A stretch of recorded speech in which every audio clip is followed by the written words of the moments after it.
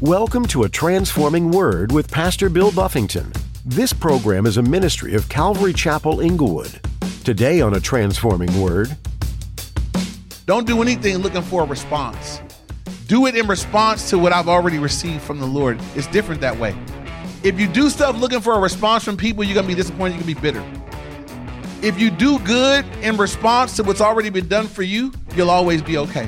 I don't need a response. I don't need a thank you. I'm doing this. God, you bestowed it upon me. I'm blessed to be a blessing. Thank you, Lord. And you'll just be freely loving on folks. May God help us to be like this. How do you respond when someone does something good for you? Do you try to pay it back? You may try to pay it forward. What do you expect from others when you do something good for them? It's normal to want some recognition. But today, Pastor Bill says to be careful not to expect something in return. If you only help others for the favor they will owe you, then your heart is in the wrong place. What if God only offered His salvation to those who could return the favor? Like Jesus, offer your blessings freely. Now here's Pastor Bill in the book of Colossians chapter 3, as he continues his message, Old Man versus New Man. Look at what he said in verse 12. He says, put on, because we already put off all the other stuff, put on tender mercies. I guess this is important before we jump into the stuff we're going to put on. If you just start putting this stuff on top of a jacked up life, I just want you to be clear that that's not the program. God isn't saying bring your raggedy, rickety, sinful, carnal life and then put this on top of it.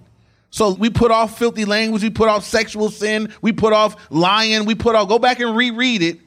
If you didn't put that off and you just add these things to an unsurrendered life, that's not what God is calling us to do. You got to put off the old things and then put on the new things. At my house months ago, I reseeded my front yard. So it was just dirt. For a few years, my whole front yard was just dirt. So we seeded it, had somebody come, we tilled in new dirt and put seed and manure and all the grass grew and it looks awesome.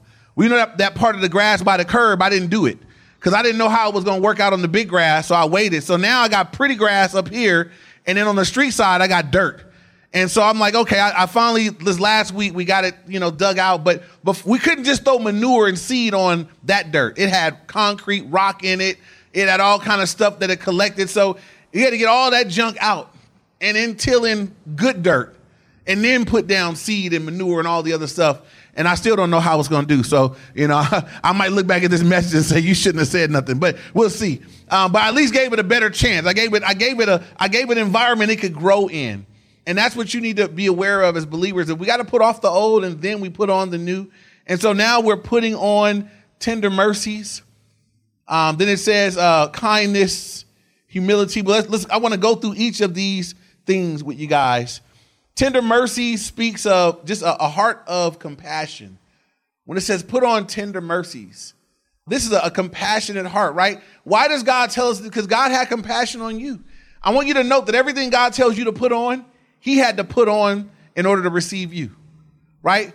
God was tender and merciful towards you. He put on tender mercies towards you. He was compassionate with you. Compassion is the idea of, I feel sorry for you. I see what you're going through and I'm willing to do something to help. It's not just a feeling, it's action involved. And God says, put on tender mercies. And so if maybe in your life before Christ, you were the kind of person that would I stay in my own lane. I don't bother other people. I don't get involved. I can see something going wrong. I'm not helping. I'm not doing nothing. God says, hey, as a believer, I want you to put on tender mercies. I want you to have more of a tender, merciful heart. Can I tell you somebody God did that through in the scriptures? He did that through Peter. Right? Peter was, to me, that's Peter, one of my favorite disciples, because I can relate to Peter. Peter always had something to say. Oftentimes it wasn't the right thing to say. I think Peter had a little bit of a temper.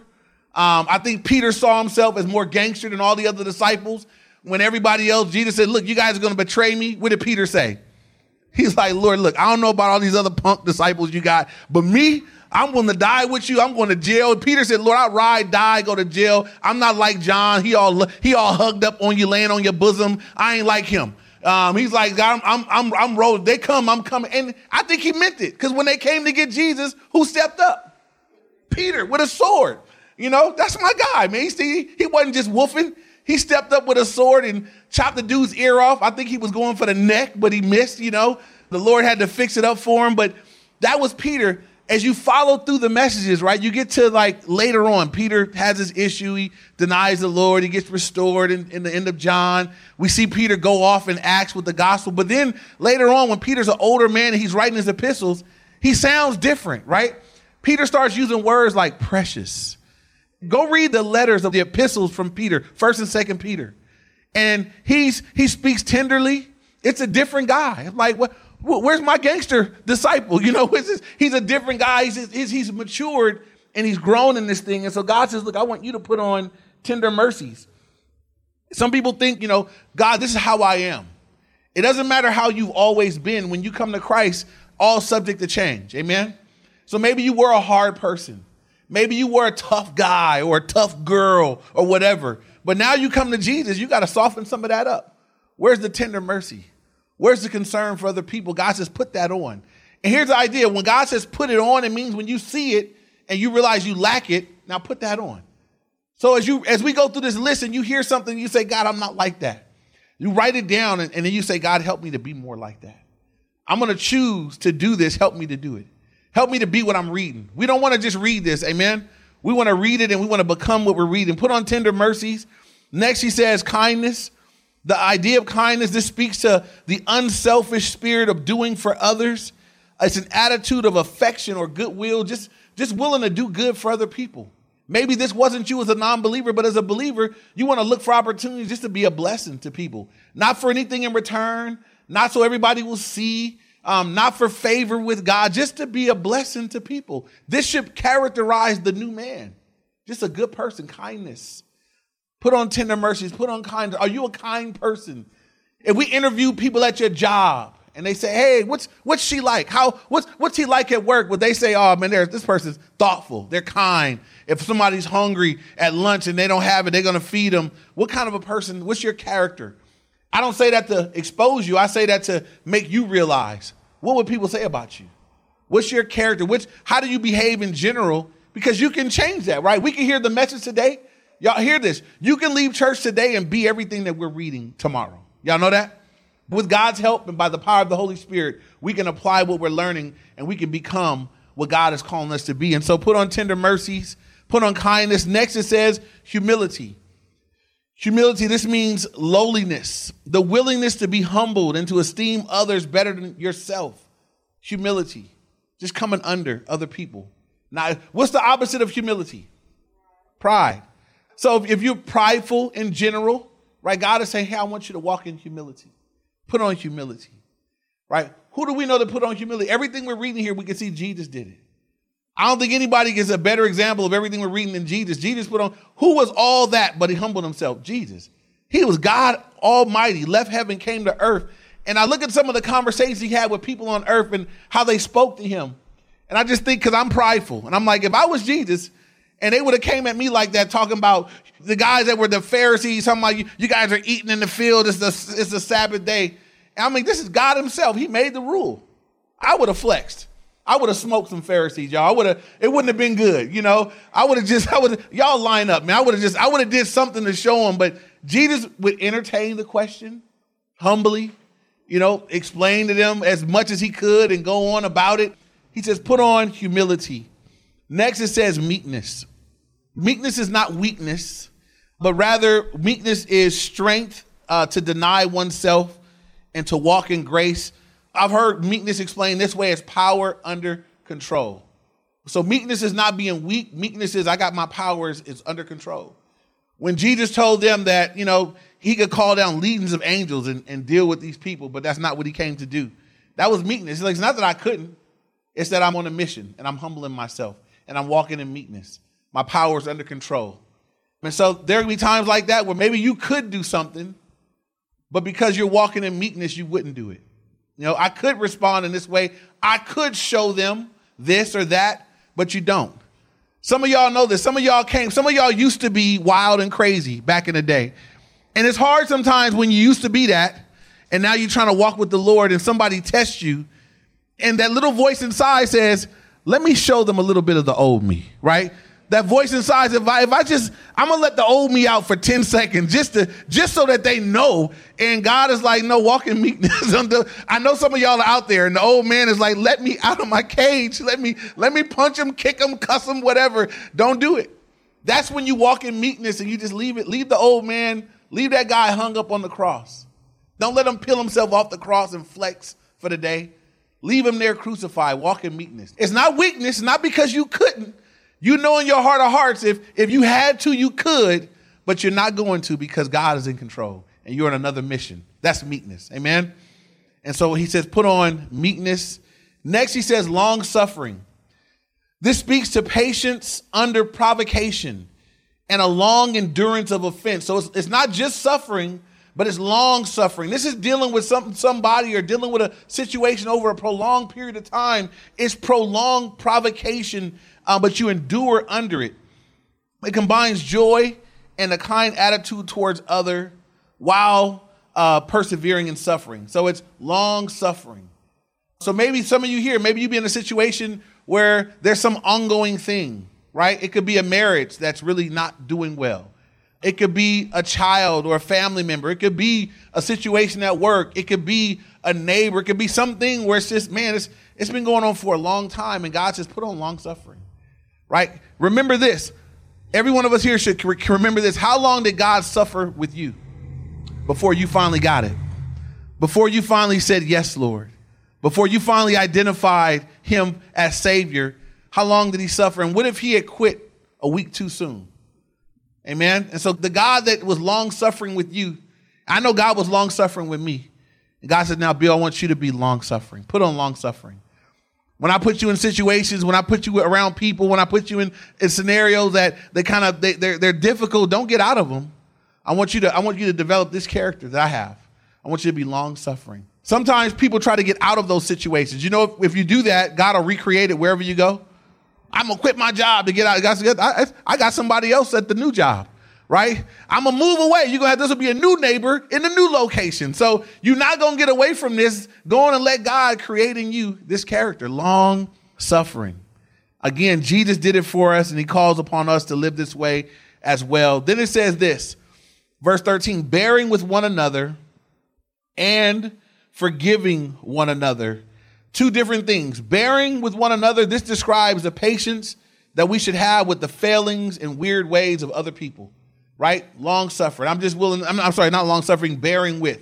As believers, we're going to bear with difficult people. How many guys have met some weird Christians? Some difficult saints? Yeah, all God's kids ain't like you, right? God got some kids and you're like, that's what God, that's yours? Man, God said, bear with them. Bear with them. You bear with one another in love. And so God bears with you. You weird to somebody too, right? So as normal as you think you are, you weird to somebody. And so God said, look, as believers, we need to bear with one another. We can't be fighting all the time. We should be bearing with one another. And then he says, forgiving one another. He tells us how, even as Christ forgave you, so you also must do. This is a big one. It seems very frequent that I meet believers that'll say, I'm struggling to forgive another person. And I'm like, pull my hair out. That's why I'm bald, because I'm like, it's not an option. You got to just forgive people. It's bad. It's bad for you if you don't forgive people. And all throughout scripture, God has said, look, if you've been forgiven, you must forgive. You got to let people off the hook. You got to release them from whatever you're holding them against, because look, God did that for you. So God says, look, you got to forgive others. Forgiving one another, he said, if anyone has a complaint against another. So somebody did something to me. I have a complaint against them. It's legitimate. God says, now forgive them. Let it go. No, but they forgive them. Let them off the hook. But they didn't even say sorry. Forgive them. Right? When did Christ die for you? Was it after you asked for forgiveness? Romans 5:8, God demonstrates his love in that while you were what? Yet sinners.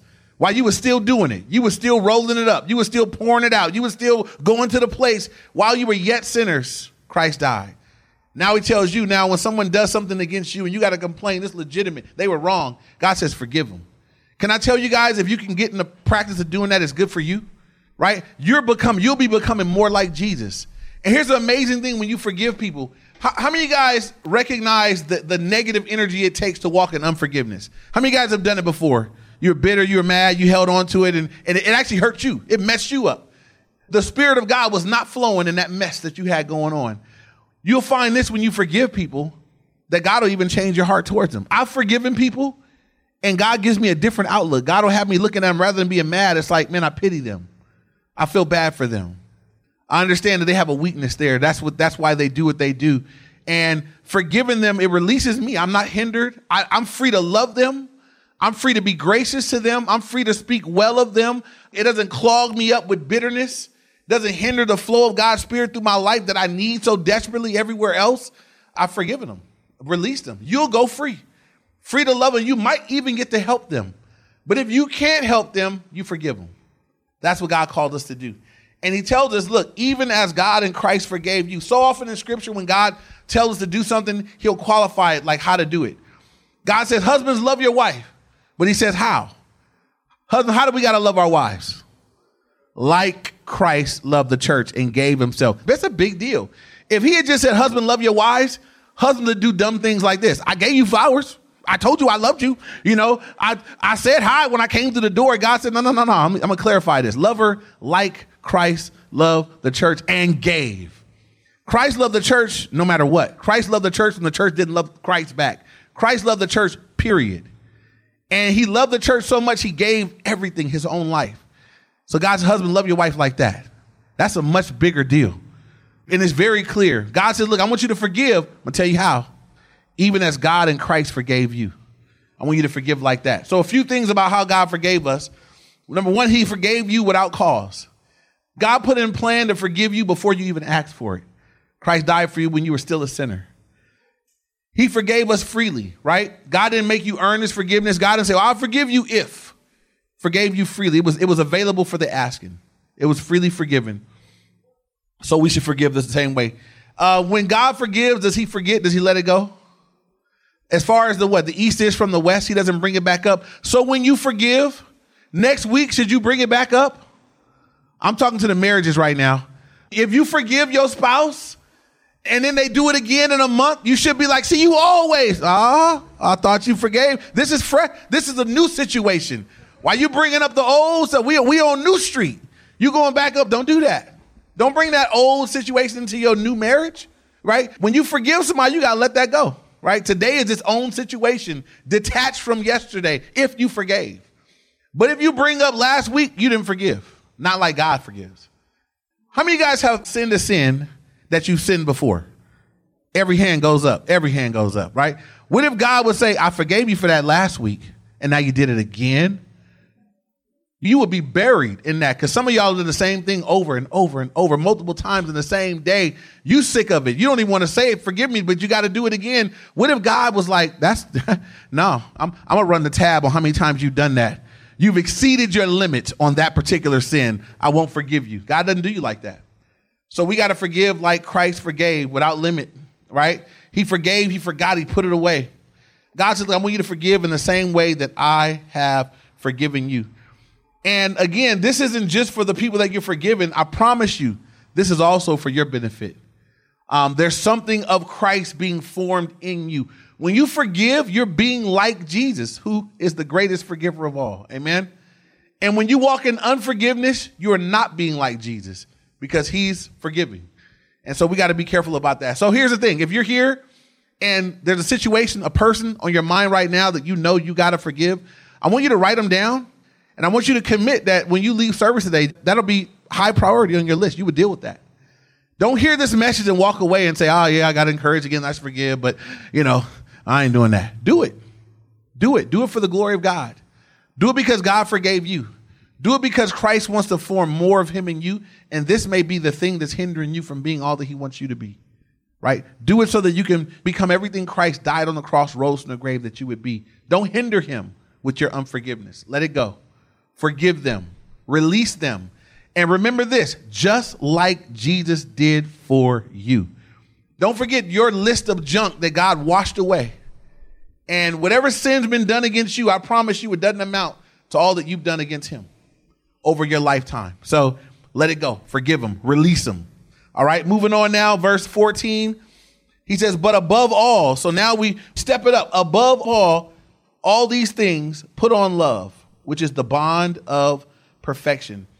Above all these things, something that should really characterize the new life is that we should be walking in love.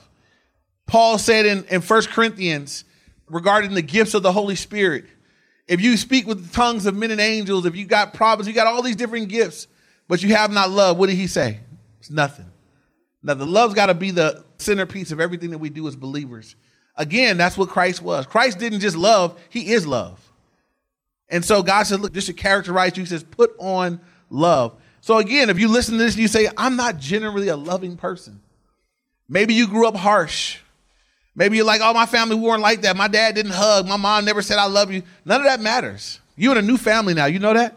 You got a new dad now. Did you know that? You got a new situation now. You got the Spirit of God that lives in you. You have the ability to be what you never had to somebody else. Maybe you've never experienced that, but you can be it. And somebody can experience it through you. And so God said, look, I want you to put on love. Put on love. Put that on. Become the kind of person. And the quickest way to learn love is just spend time with Jesus. Look at how he treated people in the Gospels. Look at what he speaks about to you. Look at how he does things. Look at how he speaks. Look at how he handles situations. Look at everything that Jesus is. And God say, God, help me to be that. And the parts of me that are not like you, Lord, forgive me. Forgive me for that. Help me. I want to walk in love. And he says, put on love. We should be a loving people. People should come into, imagine if everybody here born again, and we were just full of everything the Bible says we should be full of. And sinners came through these doors and they were met with people that were loving like Jesus loved. What kind of an impact you think that would have? It would blow people's minds. Because God loves different than people love. Y'all know that? God loves without being loved back. God loves people that don't love him. As you read through the gospel, I'm blown away at some of the people that he helped. Y'all know some of the healings were for people that they weren't coming to get saved first. It wasn't like they got saved and Jesus was like, well, now since you believe in me, I'm gonna hook you up. I'm gonna heal you. Some people just like, hey, heal me. Because you could do that. I heard you do the healing stuff. Them 10 lepers, when they saw Jesus walking, Lord, Master, have mercy on us. He healed all 10. How many came back and glorified God? He knew that. He knew they were going to do that. Now, see, I'd be a messed up Jesus.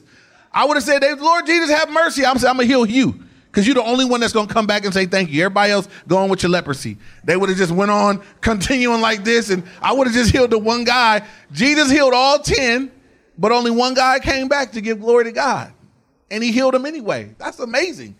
To me, that's God saying build love like that, right? Just do good for those that don't even respect you afterwards. They're not even going to be grateful for it afterwards. They won't even come back and say thank you afterwards. Don't do it for that. Just do it for me. Just walk in love. I'm an example. Jesus is my example in that. Don't do anything looking for a response. Do it in response to what I've already received from the Lord. It's different that way. If you do stuff looking for a response from people, you're going to be disappointed. You're going to be bitter.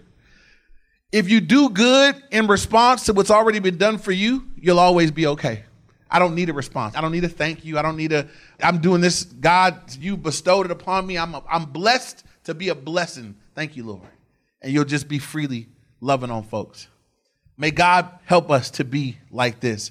Put on love, he says, which is the bond of perfection. Verse 15, he says, and let the peace of God rule in your hearts, to which also you were called in one body, and be thankful. So here he says, we're to let the peace of God rule in our hearts. And so the idea here of the peace ruling in our hearts is let God's peace be like an umpire in your heart. The peace of God. This is something that as believers, it should even help us in making decisions. Is there peace from the Lord on that decision? Let peace rule as an umpire. There may be decisions you're thinking about making and you're like, man, as I'm praying about this, I just don't have peace about it.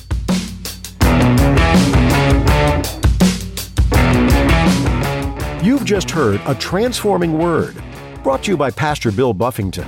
Do you wish sometimes that it wasn't so hard to do what needed to be done, especially with a good attitude? I sure do. The Apostle Paul was a great example of this. As we see in this verse, he included in his letter to the church in Colossae. Listen to Colossians 3:17. And whatever you do in word or deed, do all in the name of the Lord Jesus, giving thanks to God the Father through him. So often we forget it's Jesus who has given us a redeemed life, a life that's been forgiven of our sins. If we believe this to be true, then everything we do should be like sending a thank you card to Jesus. We may not always do a great job, but it's a good reminder. Friends, what we say and what we do matters. Not only that, but how it's done is important. Do you like the message that you just heard? Great. We're so glad. You'll find more solid teachings like this one from Pastor Bill Buffington at calvaryinglewood.org. Will you prayerfully consider spreading the good news with us? If so, locate the Give tab on our site. Don't forget, that's calvaryinglewood.org. This ministry is a product of Calvary Chapel Inglewood. We're located in Inglewood, California. So if you have extra time and are close, we would be overjoyed for you to attend one of our services, Sunday mornings at 9 a.m. and 11 a.m. Or if there's a scheduling conflict, come Wednesday evening at 7 p.m. We hope that we've ministered to your heart and you feel a little more loved. We look forward to our next time together on A Transforming Word.